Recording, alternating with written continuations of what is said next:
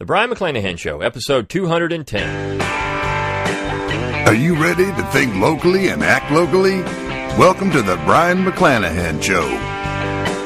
Welcome back to the Brion McClanahan Show. Glad to have you back on the program. Very glad to be here. Don't forget to follow me on Twitter at Brion McClanahan. Like my Facebook page at Brion McClanahan. And, of course, subscribe to my YouTube page where you can watch this podcast at Brion McClanahan. Go to my webpage, brionmcclanahan.com. Give me an email address, and I'll give you a free ebook, Forgotten Founders, and a free audiobook of the same title, read by yours truly. You can also support the Brion McClanahan Show there by going to brionmcclanahan.com/support. You can throw a few pennies my way, help keep the lights on, help keep the podcast going. Anything you do contribute is greatly appreciated. You can also support the Brion McClanahan Show by going to McClanahanacademy.com. That's McClanahanacademy.com. I've got 5 classes there you can purchase, and one forthcoming in the spring. Reconstruction and Recreation is going to be an awesome class. Essentially, it's part 2 of my war class. You've got a lot of good stuff there. I give you 10% off if you're a podcast listener just for using the coupon code PODCAST. So go ahead and use it, get that 10% off. But, of course, if you do enroll, and it's free to do so, you do get the best deals on forthcoming classes. So go ahead and enroll. Free of charge. Don't worry about it. You just get on that email list, and then when a new class comes out, you'll get a notification with the best price. Go on and purchase that new class, and you're good to go. Lots of great, satisfied customers on McClanahanacademy.com. You can also support the show by going to LearnTrue, T-R-U-E, LearnTrueHistory.com. That's my affiliate link for Tom Woods Liberty Classroom. So I've got I teach a couple of courses there with a lot of great instructors. Tom Woods, Kevin Gutzman, Brad Berzer, Jason Jewell, Bob Murphy, Jeff Herbner, a whole lot of great people. It's a 20-plus classes, a lot of bang for the buck, so you're going to want to get that. And you can always get your Brion McClanahan Show gear at redbubble.com, redbubble.com. Just do a search for my name, Brion, B-R-I-O-N, McClanahan at Redbubble. And you can go ahead and get your Redbubble gear. So it's great stuff. All kinds of good, cool things with my logo on it. And, of course, if you do like this podcast, share it around on social media. Rank it and like it on iTunes and other places. Because the more listeners, the better. And the more listeners, the more we can help people think locally and act locally. This is a movement. Now, this is not just a podcast. This is a movement. Think locally, act locally. All right. I want to talk about a piece that I saw online. It was published by the American Institute for Economic Research. It's written by Phil Magnus. If you don't know who Phil Magnus is a fellow there. But he's also written a great book on Lincoln. It's Colonization After Emancipation.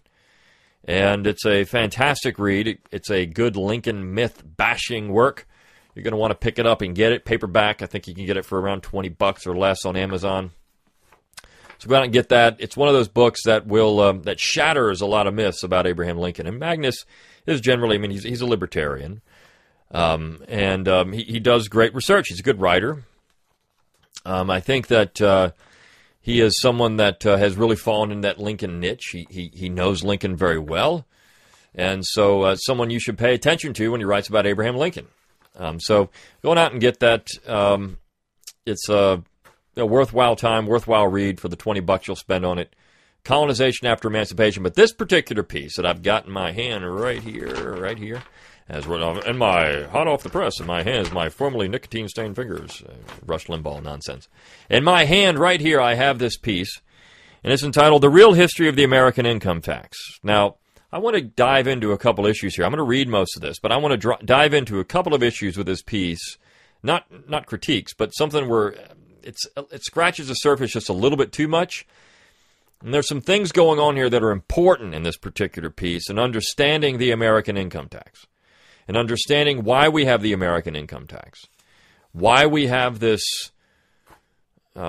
cult in many ways surrounding the American income tax. And this piece was published on Valentine's Day, right? It's February 14th, so a couple of weeks now, almost.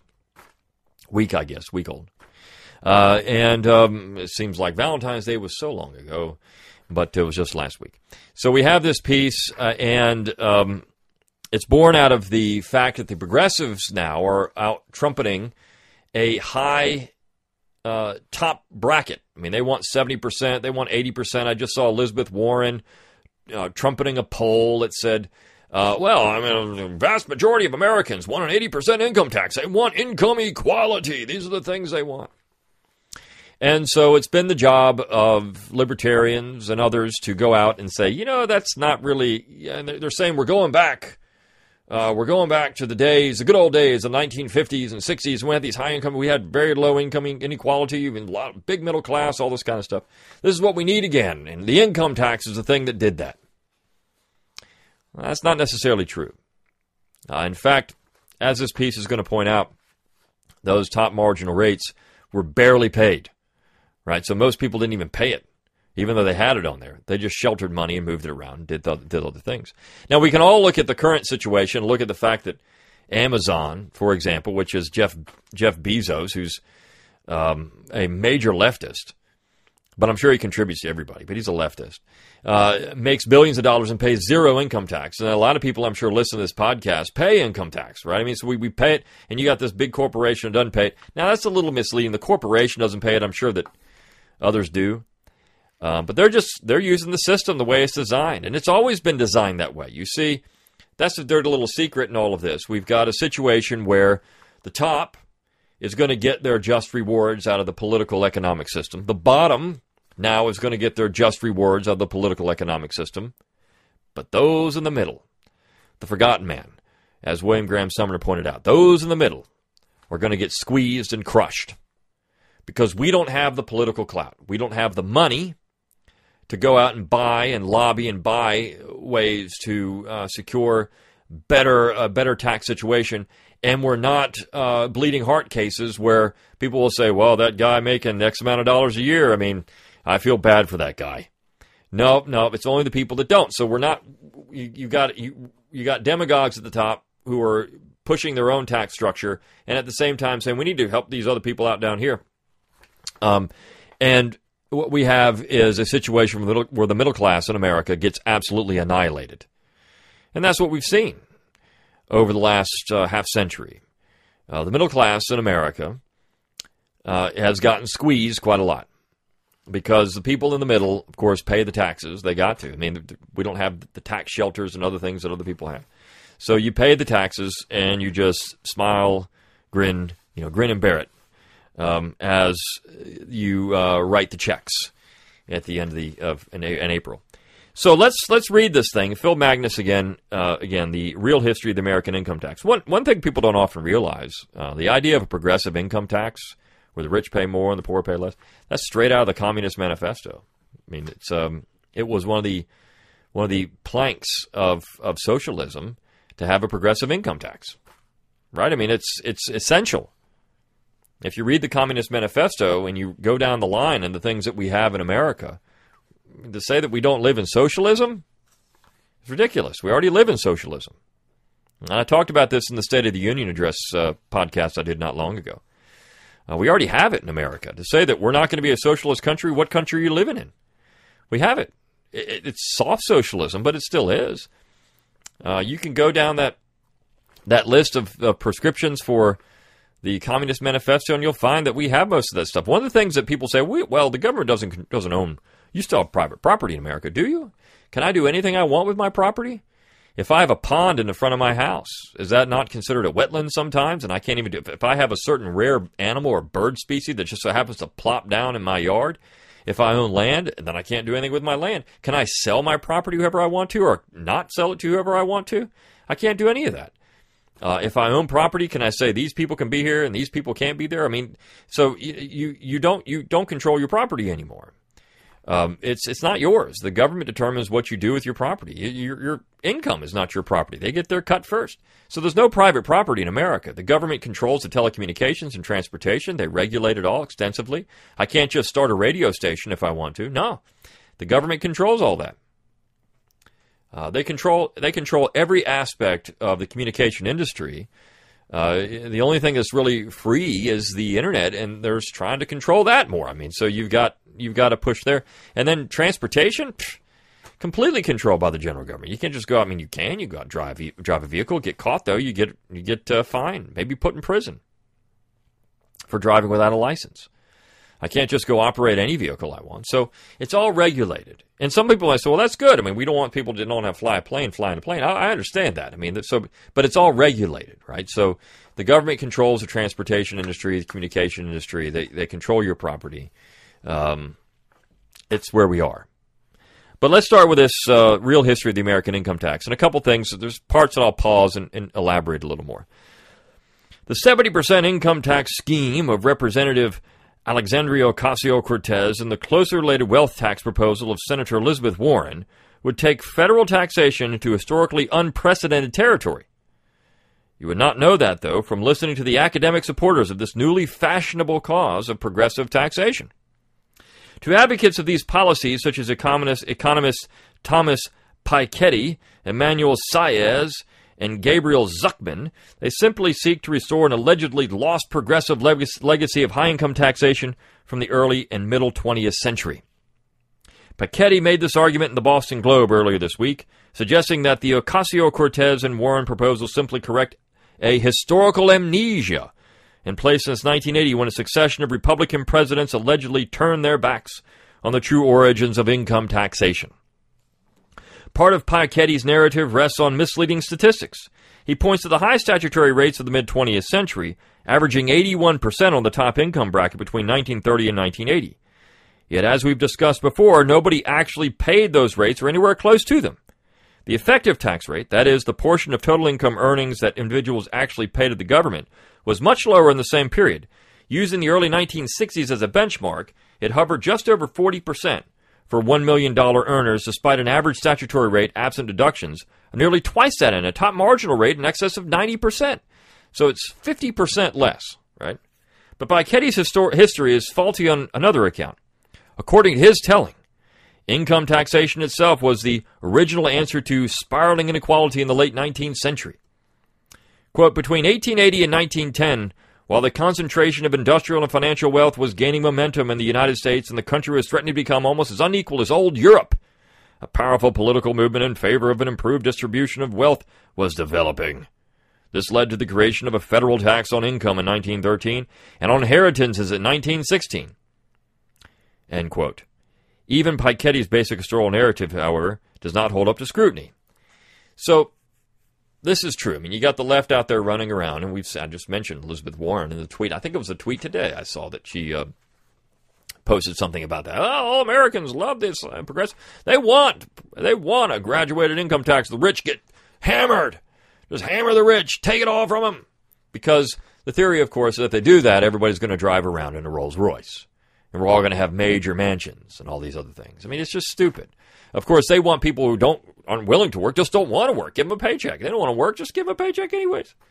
Who cares? What's going to happen there, I can tell you. I mean, it's simple. It's logical. But, I mean, people have tried this over and over and over again in American history, and not just American history, world history. Now, one of my favorite examples is a stupid utopian experiment in Massachusetts called Brook Farm, which nobody worked, right? They called the center building the Hive. And people like Nathaniel Hawthorne went and stayed there, and then they wrote books about how stupid it was.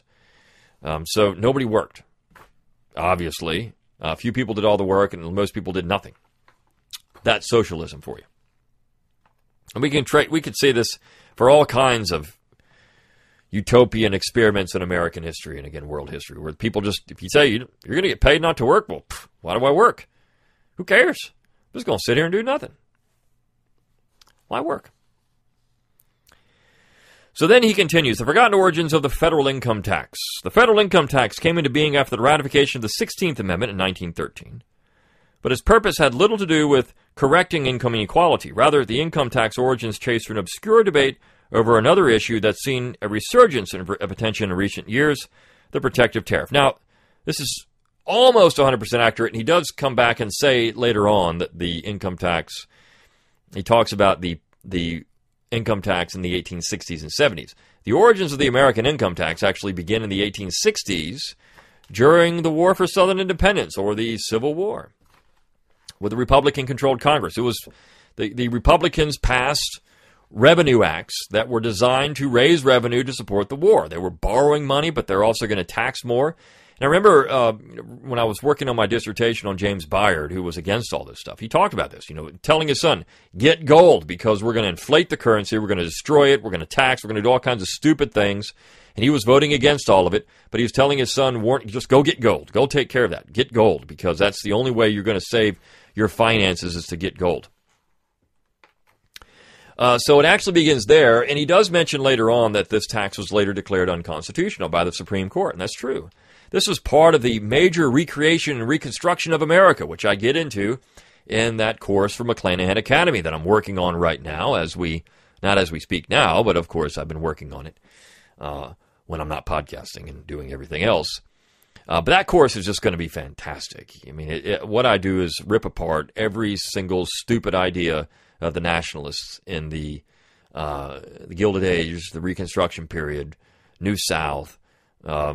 It's the whole point of that course is to rip apart nationalism.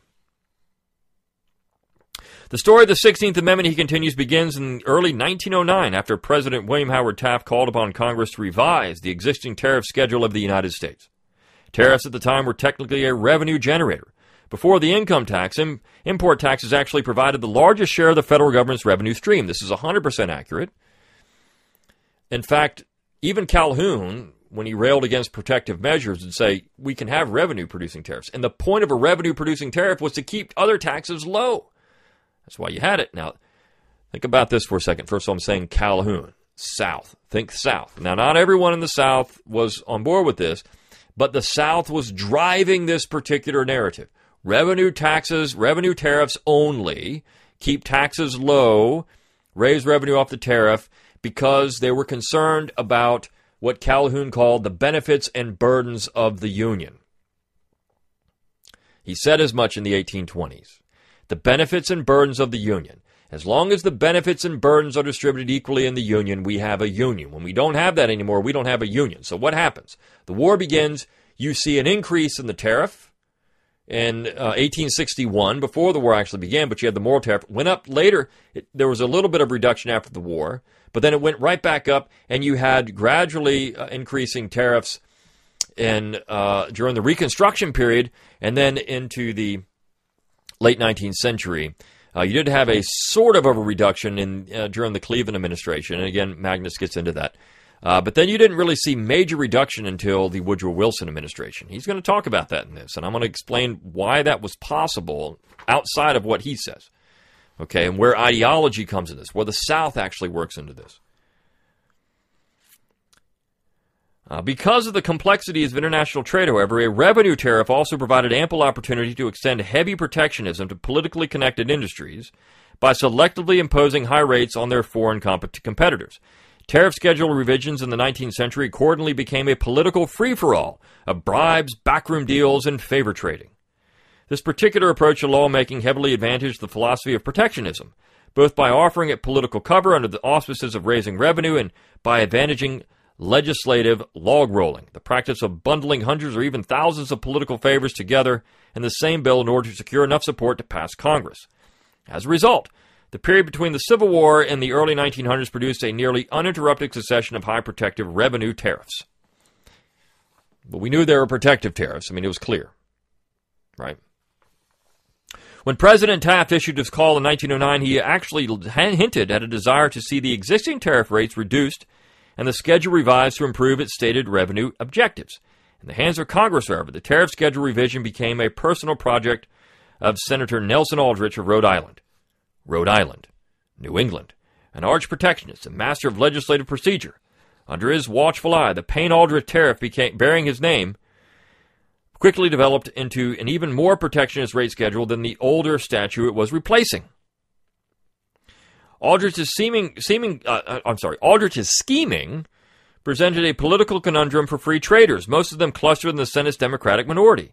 Free trade had lost almost every major tariff fight in the previous 5 decades. Even when the Democrats enjoyed a congressional majority in the White House in 1894, their attempt to lower the tariff schedules rates across the board quickly succumbed to the same forces of log rolling and favor trading. Cronyism whittled away most of the proposed cuts in the legislative process, as even nominally free trade Democrats discovered they could use the tariff to secure favors for their home districts. By 1909, Battling Aldrich directly over tariffs meant certain failure. Shortly after Aldrich brought his bill to the Senate floor in April 1909, Democratic Senator Joseph Weldon Bailey of Texas, right from the South. So what you see here very clearly is a New England-South split. And I'm going to talk about why this is important when we get to the Underwood tariff. Decided on a bold alternative strategy. Rather than attack the tariff head-on and ensuring their defeat, Bailey executed a flanking move to try to drain the Payne-Aldrich bill of its political support. He proposed a parallel federal income tax, aiming to partially swap this new source of tax intake for the revenue stream that came from tariff assessments. If tariffs are no longer the primary source of federal tax revenue, Bailey reasoned, the protectionists would lose cover that the tariff schedule provided for higher discriminatory rates against foreign competitor industries. Now, why is Bailey doing this? And when we get to Underwood, it's very clear. He's proposing an income tax.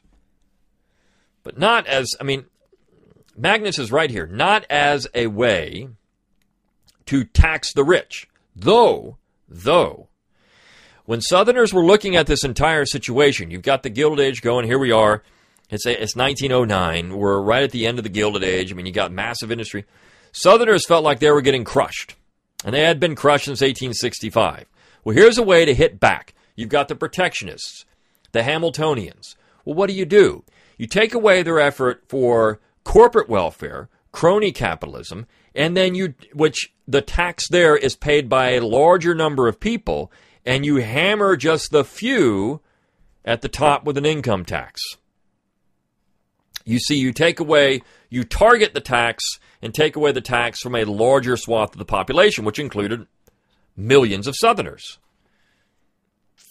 You see, this is Jeffersonianism, and it's using the general government to advance a Jeffersonian agenda.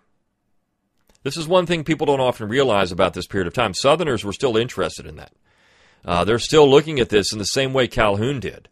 You got to benefit all and burden all equally. If we're not going to do that, if you're going to create a system that doesn't do that, we're going to use it to get you back.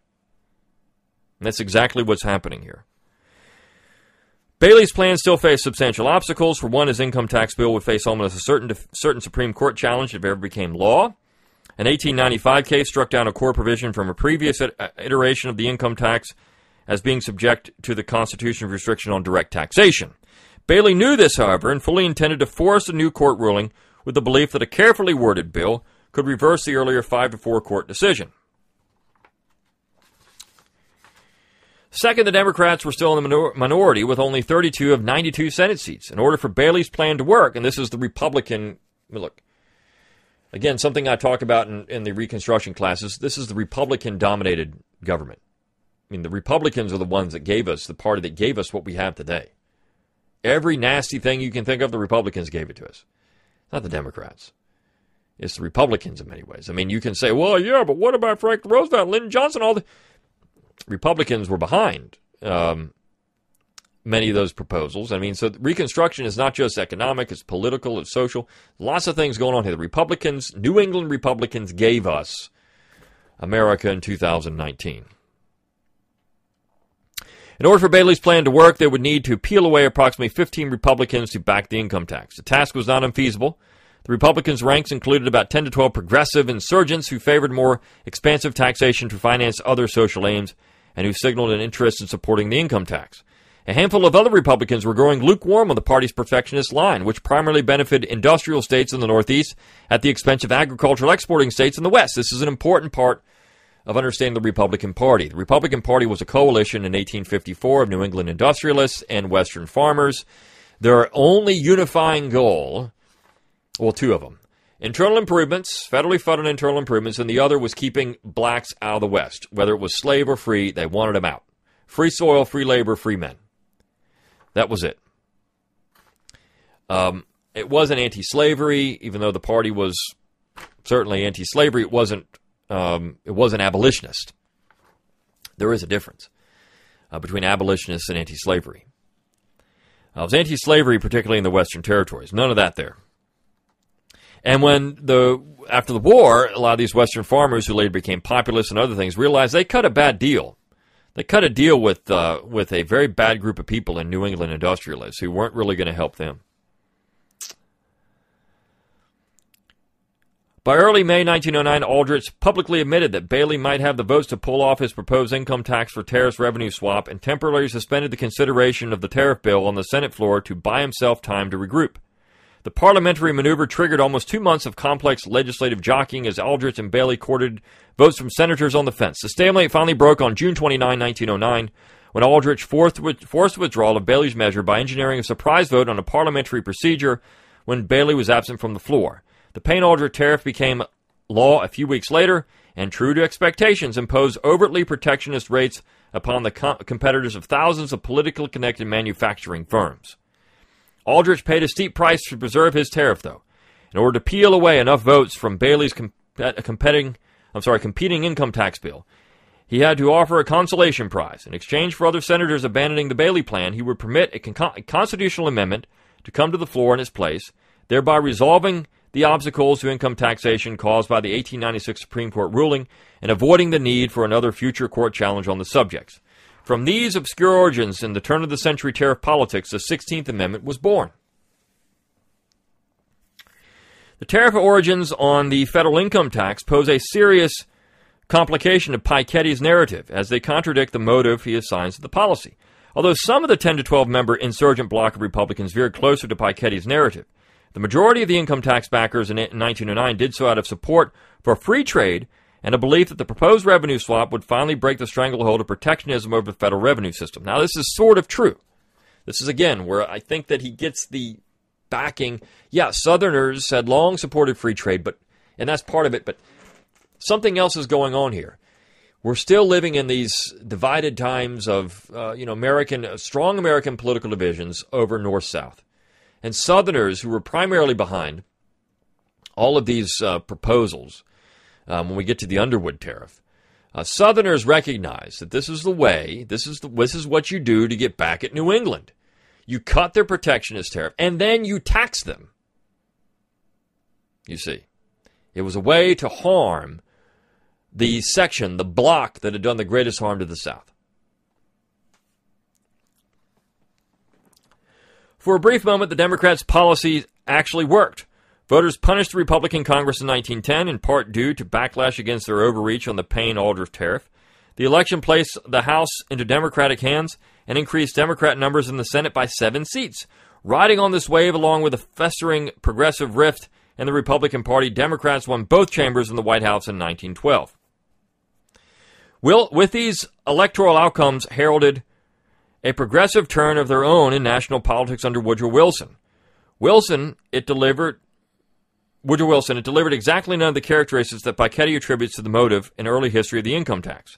In 1913, using the newly ratified amendment, Congress adopted the Underwood Tariff Act, a sweeping rate reduction that successfully overturned the most egregiously protective rates of the Payne-Aldrich schedule, and as Bailey had promised 4 years earlier, swapped them for a new federal income tax to sustain the government's revenue stream.